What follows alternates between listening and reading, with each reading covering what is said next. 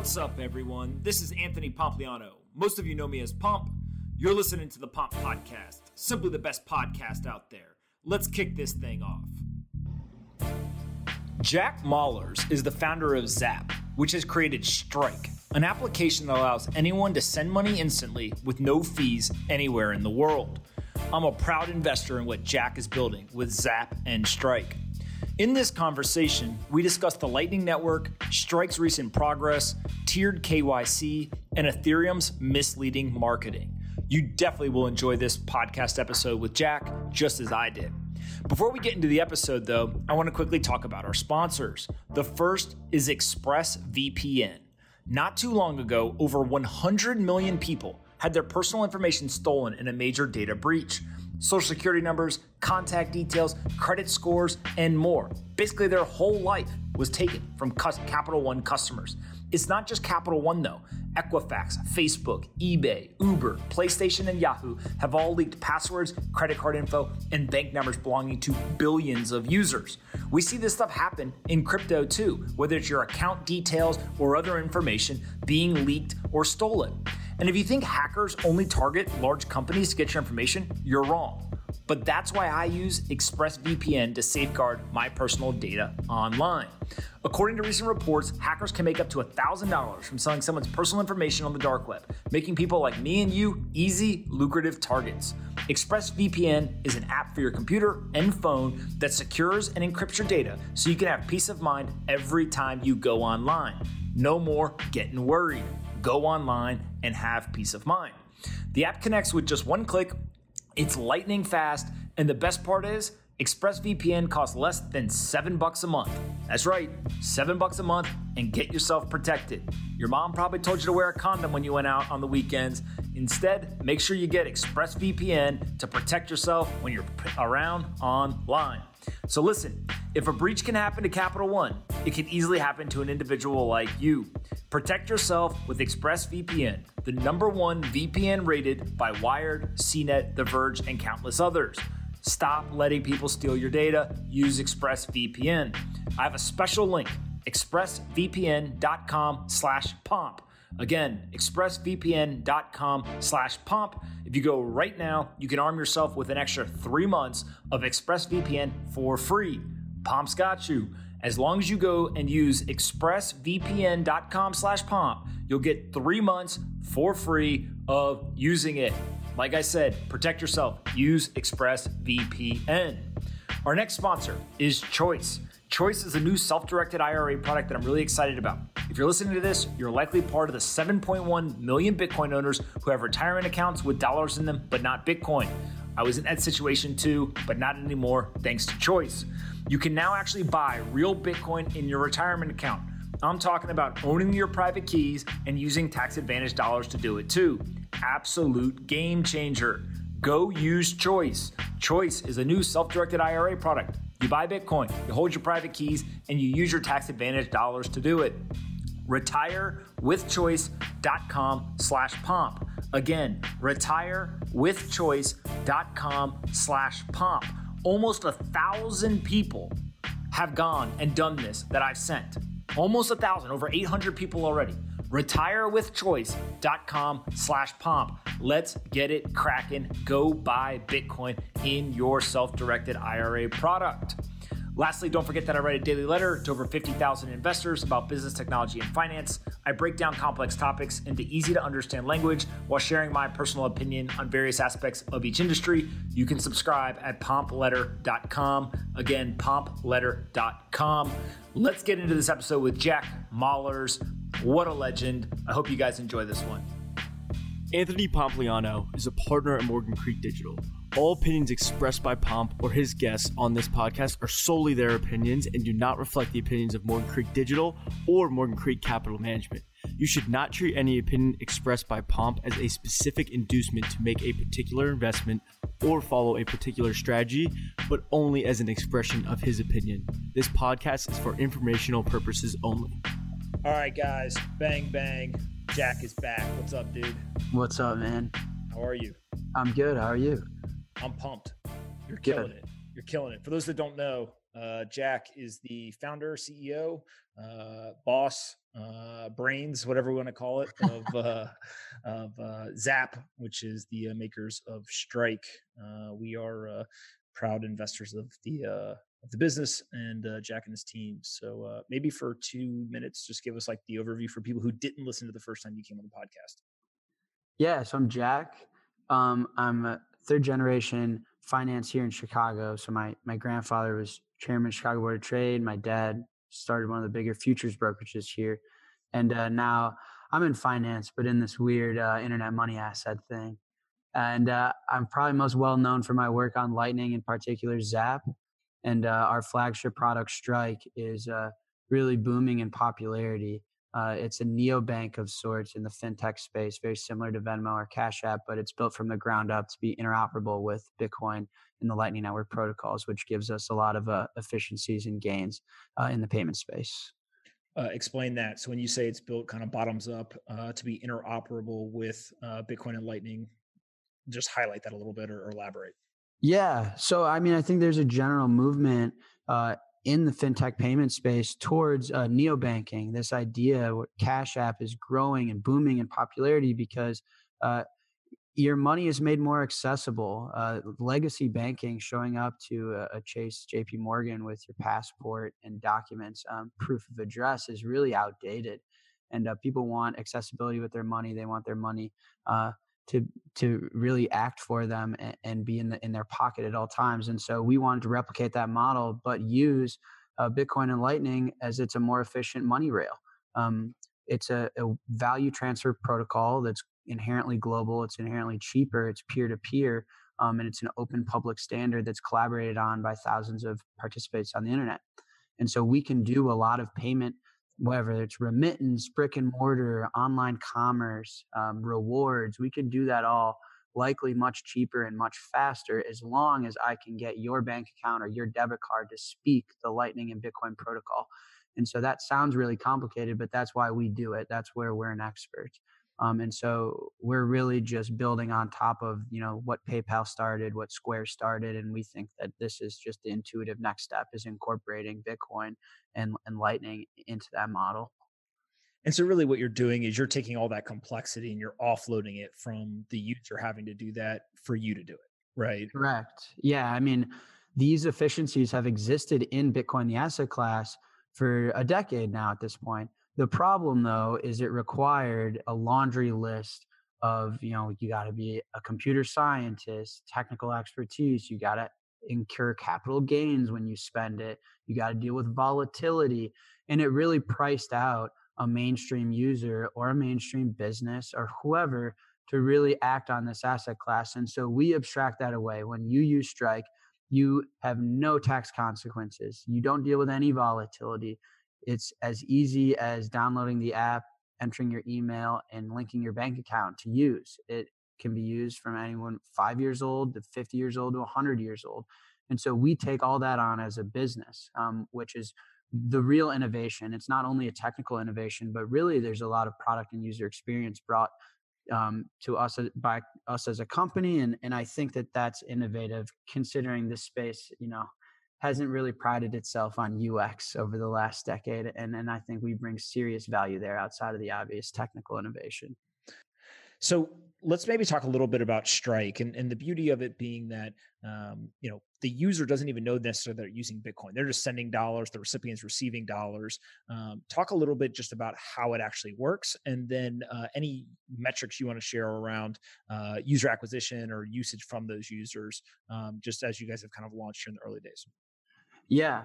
One of the main innovations of Strike is abstracting Bitcoin into the background. So Bitcoin as a value transfer protocol, the value's been there ever since Satoshi wrote the white paper and ran the first node. The accessibility, though, to that value has been really tough. You have to be a computer scientist. You got to pay capital gains. You got to deal with volatility. And so we take that all on as a business. I mean, that's our job to do that. And as a user, you sign up, you link your bank account, you scan a QR code, and you click pay. And it's really, really dead simple. We abstract all that. We can get into the live trading and sort of the fanciness in the background. But the point is that mainstream users can now benefit from what is the greatest value peer-to-peer value transfer that's inherently global that the human race has ever encountered. And as far as our numbers, I mean, we launched our beta 45 days ago. We've already exceeded over $500,000 in volume. We do hundreds of thousands of dollars every couple of weeks at this point. We're likely to hit our first $1 million month, either September or October. Thousands and thousands of users. We're going to be entering Europe market, UK, likely in Q3, which will open the gate to remittances. We've got a partnership with Visa, some big merchants onboarding in the acquiring side. We recently launched our rewards program. So we're flying at high speed. I think we've got some of the most talented engineers in this space. And good things are happening, man. Lightning works, Bitcoin works, and Strike works. So I think the haters may be upset, but we're pretty happy with how things are going. Every time I talk to you, there's always new products and more progress, which is usually a good sign. Lots of people wanted to know about KYC and then various states that you can operate in, can't operate in. So maybe just talk a little bit high level, just how you think about KYC and state by state rollout, and then any updates there in terms of things you guys are doing. Yeah. So one of the challenges with launching this product is there's obviously compliance and regulation involved. But to what depth is the question? The only severely regulated business so far in this space has been brokerage services and exchanges, because that has been the use case for Bitcoin. Bitcoin is a speculative. Do I keep going? Yeah, of course. Let's go. Bitcoin is a speculative asset class. That's been what's attracted most users to date, right? Is that if I buy this thing, I hold this thing, I get richer. And that's not far from the truth. And so the most successful businesses have been those that offer that service. However, we're very different. We use Bitcoin almost as a utility function. So we're like a quasi processor, and regulators were really thrown off by us. I remember calling some of the biggest law firms in the country and explaining the idea, and put their brain immediately in a pretzel. And so it's been a long haul and a journey, and they don't necessarily know how to regulate us. So right now we kind of fall under the exchange regulation with some exceptions. So long story short, that's the reasoning for the KYC. Do I think KYC should exist for Strike? No.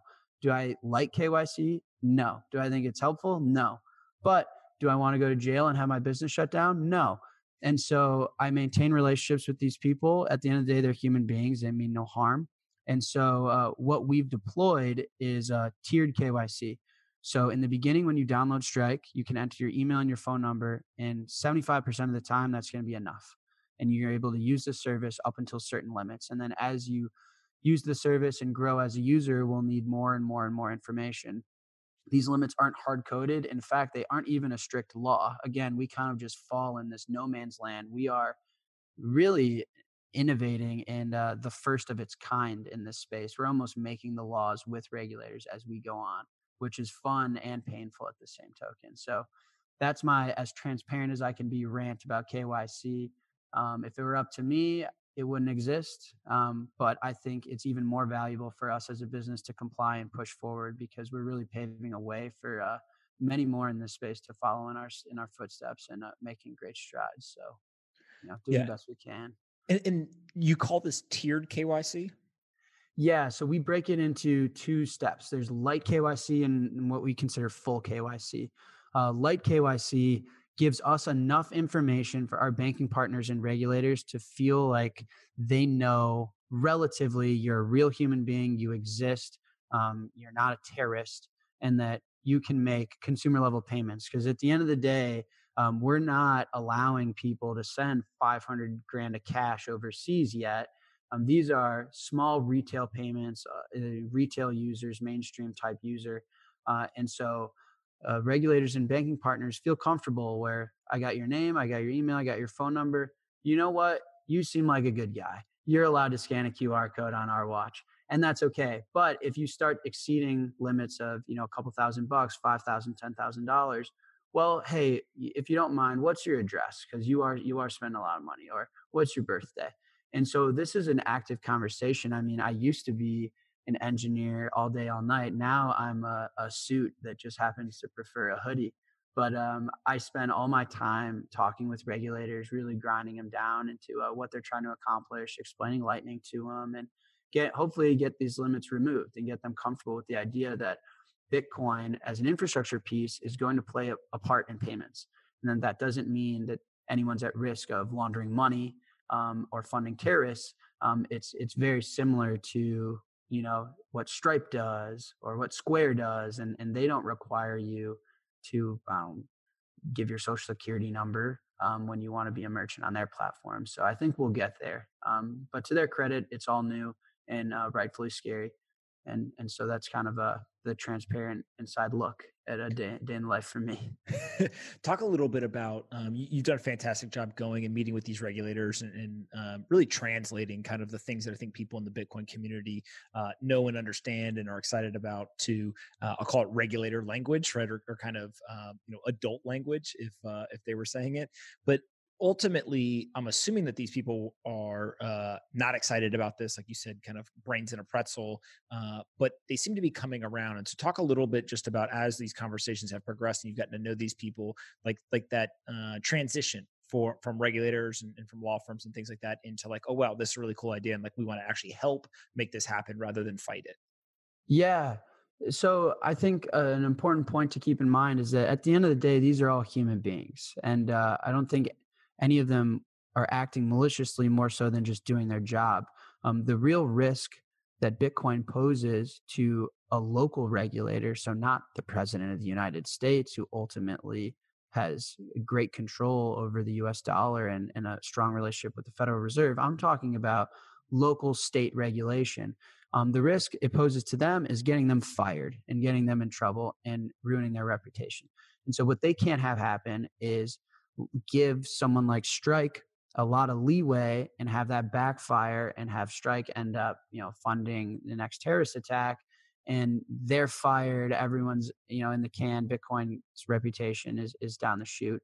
And so that's the real risk. And so what's good for me is just shaking their hand, letting them know I'm a human being too. I mean no harm.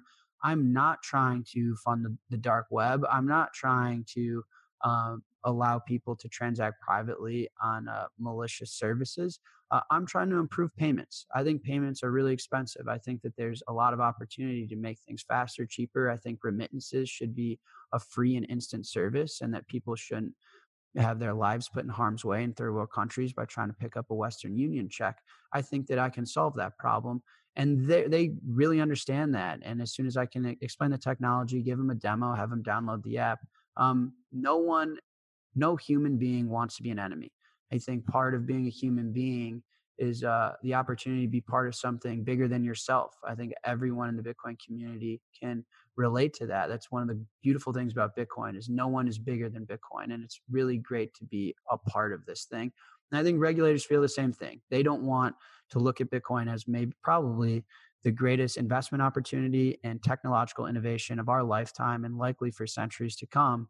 And they don't want to be the enemy. And so I think they're very willing. They need some job security just like the rest of us. So that's my impression. And they're good people. They pick up my phone call. I'll get them Cub tickets when they do me favors, the whole nine. Talk about fees and how Strike makes money. I saw a lot of people tweeting saying, kind of how the hell is this possible and how do you make money? Yeah, well, how does Square make money, right? No one charges the consumer. There's no native business model for the consumer. For you to offer P2P payments, or even if you're Visa, your debit card, you're not charging the guy who's buying the coffee. He's already paying for the good or service. The very clear customer is on the acquiring side. And so there's a few revenue models that are super intuitive to Strike, is that we're getting involved in the acquiring side. And so right now acquirers, which is a fancy word for merchants, they foot the bill in all of commerce, right? And so we think we can offer them a similar or better service for cheaper than what they're paying now. We also are a OTC desk of sorts, is that we trade all of our own flow. So how does a trader make money? I think you guys can all answer that question yourself, and I'm a trader. So We also handle all of our own flow. So we're very similar to a Robinhood in sense, is that we handle and live trade consumer retail flow. And then, there's all sorts of sub industries in payment space like remittances. I think right now our main priority is finding target market fit and ensuring that this product is here to stay, that it scales, and we understand the landscape and where we can drive most efficiency. But as far as business models go, I mean, they're all over the place. I think we're in a really, really good space. I totally get the caution in that, if you're not paying anything, then you are the product, and that I'm selling data or anything. But it's very clear in our terms. I mean, I personally would never do that, but don't take my word for it. It's in our terms of service. It's in our privacy policy, and the consumer is not our customer. The consumer is a valuable asset to us as a company. We really value the fact that you guys all prefer to send payments over Strike, and that you enjoy our service, and we'll continue to deliver it to you for free. But that is as honest I can be with you without giving away, the secrets that are worth millions of dollars at this point. So don't give those away, Jack. Yeah. You had at this point, what is called epic and viral thread about Ethereum and Vitalik, etc. I'll just let you take it away. It's your stage.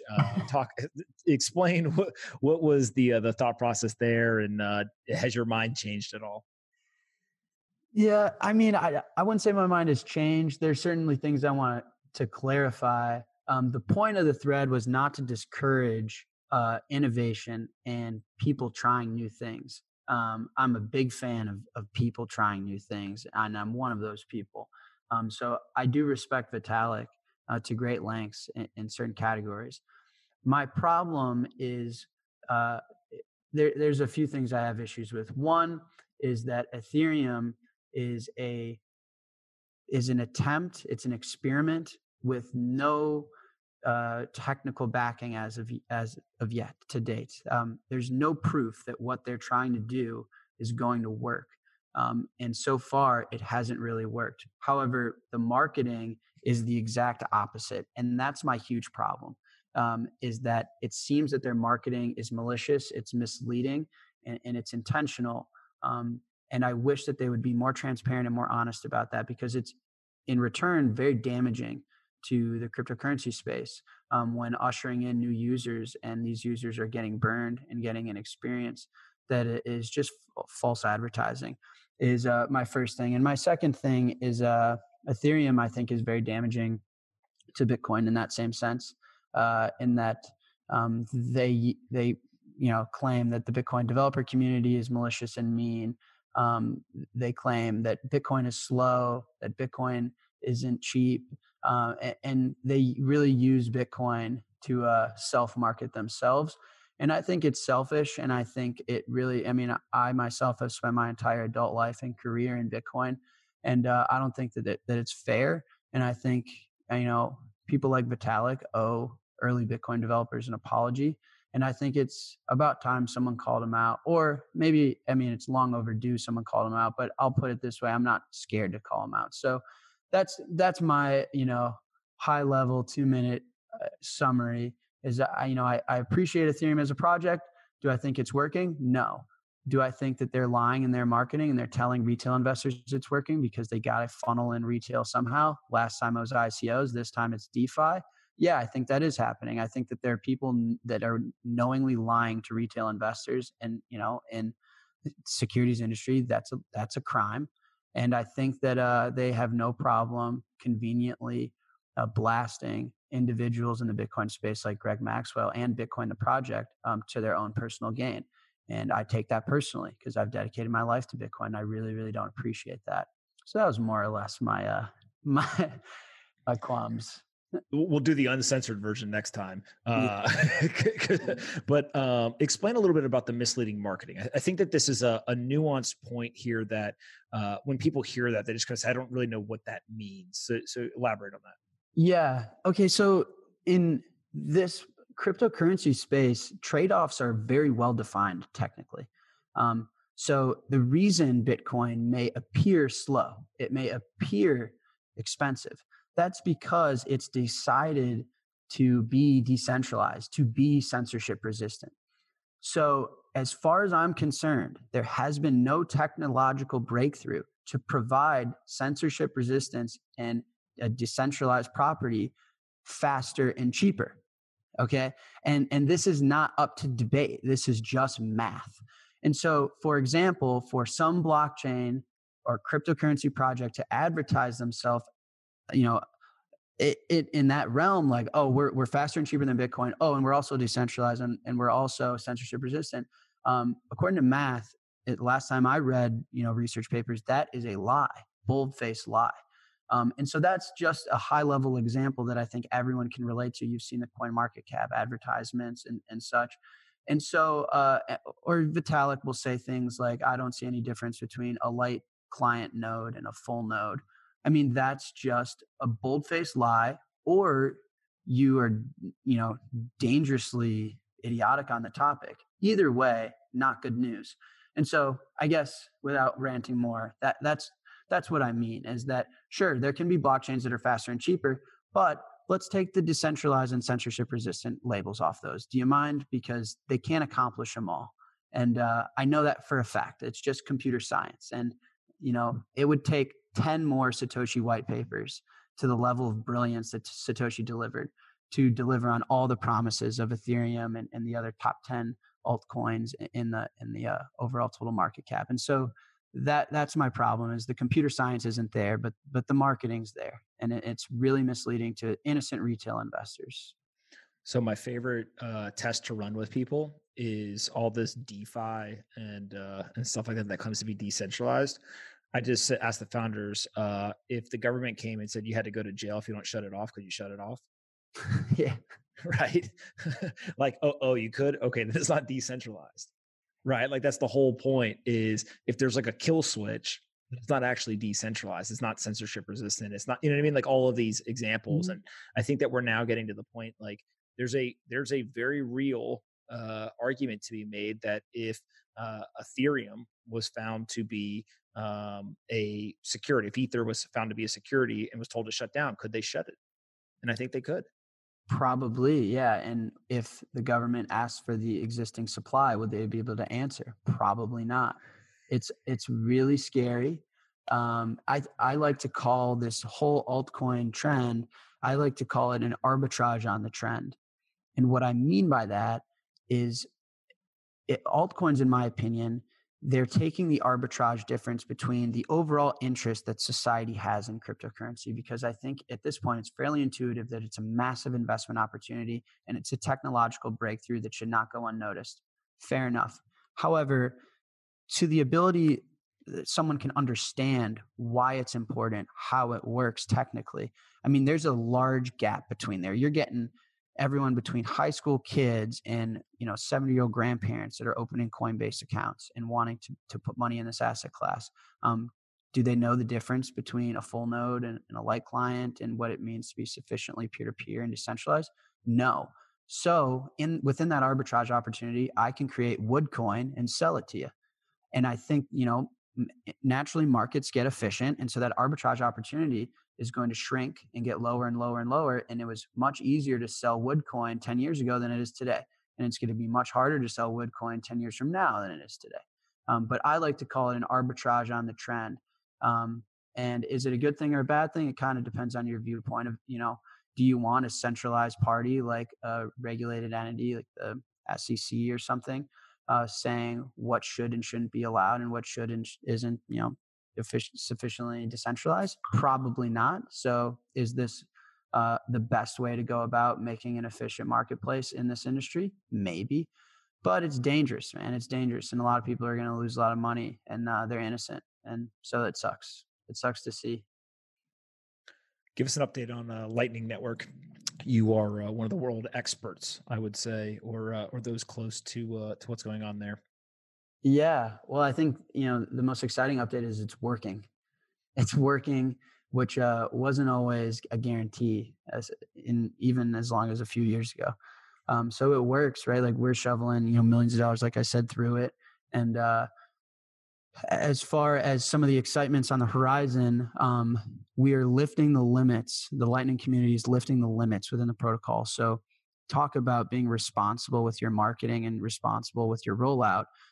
Lightning had really severe limits. So you could not open a channel bigger than 0.16 BTC. You could not send a payment size over 0.042 BTC. And those limits now are lifted because the protocol has proven to be secure enough and reliable enough. And still wouldn't pour all your money into it. We'll do that as Zap as a business. We consider ourselves enough expert. But yeah, I think that's what's exciting, is that you're talking about a protocol that is instant settlement and self-clearing on an asset class that's natively digital and inherently global. So you can transfer value anywhere in the world for essentially free and essentially instant, that for the first time in human history. And so that is an insane thing. And now you can do that without any real limits. And so anywhere between consumer retail payment activity to large traders having private relationships with exchanges and doing live arbitrage with, $100,000 Lightning payments and millions of dollar size channels. Everywhere in between. I mean, it's really, I think it's a huge deal. And I think over the next 6 months or so, that'll be the big narrative, is getting more and more capital on because these limits are lifted. Quite literally betting on you and Lightning to be successful. So I agree with you. Last question before I got a fun one for you is talk a little bit about where the Lightning Network is going. So you kind of just hinted a little bit at kind of the movement of millions of dollars and large channel sizes, et cetera, but just kind of continue going down that thread, if you will. Yeah. Well, I think one of the bigger opportunities for Lightning is fixing the inefficiency that is in the marketplace within Bitcoin, in the exchange space, in the liquidity space. Arbitrage opportunities, settlement between familiar counterparties. I mean, it takes a long time and it's generally expensive to settle between these exchanges. Liquid Network, for example, that Blockstream is working on. I mean, that's a solution valued in hundreds of millions of dollars, right? The capital that's backing that and the brains behind that. And Lightning has a chance to achieve that, potentially even better, to give you some relative sense of the size of this opportunity in dollar terms. So I do think that right now, Lightning seems to be to, feed chickens and draw dicks on, digital art canvas. Okay, but now Strike is involved, and now remittances on the horizon, and now we're doing cashback deals. Now we're making it much cheaper. Instead of 2.9% plus 30 cents for a merchant, we can process merchant payments for free. And then I think the next step is going to be DRW, Cumberland, Jump Trading. The big market makers in this space are all of a sudden arbitraging over Lightning channels, doing large OTC trades over Lightning. This market is becoming extremely, extremely, extremely efficient, fast-paced, and cheap. Which is, it's gonna increase the velocity of the asset magnitudes, and that'll be appealing to a set of investors and a set of market participants that maybe don't have the interest quite yet, but I think it'll be a big deal and mulling them over. It's gonna be amazing. Mm-hmm. As this gets adopted globally. I really don't think people understand the innovation here, nor do they understand how small it is today and how big it can get. Yep. The delta between where we are and where we're going is absolutely massive, in my opinion.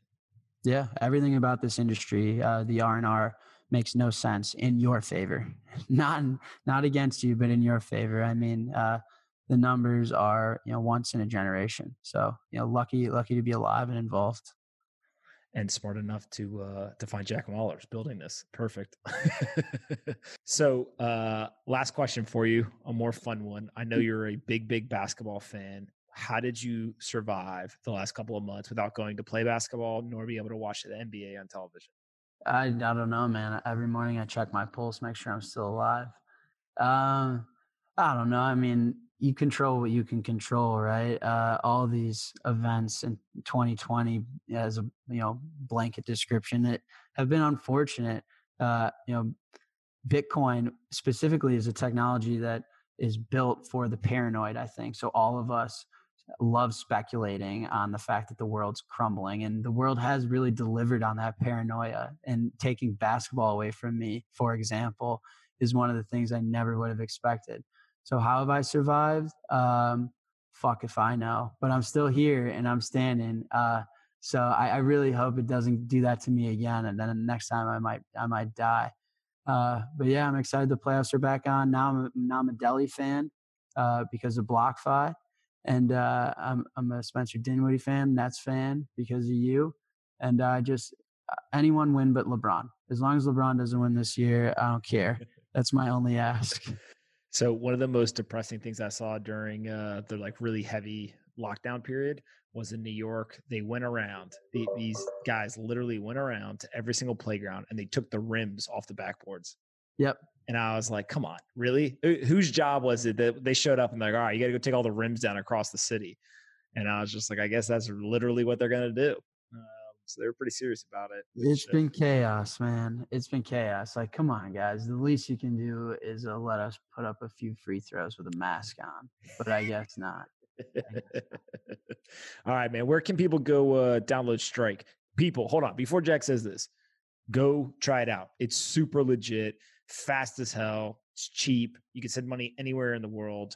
And you do it all over the Bitcoin network, and you don't even realize you're doing it. So go and download Strike. Where can they go? Yeah, well, we're crushing it, man. We're now, if you just search Strike in the App Store, we're now the #1 result. So you can how about that? So you can just go search Strike in the App Store. For specific links, you go to beta.strike.me/download.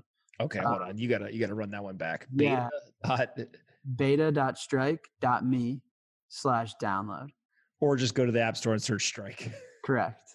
And yeah, we're all over Twitter. I'm the most accessible human on the internet. Every handle is just my full name. I'll answer every DM.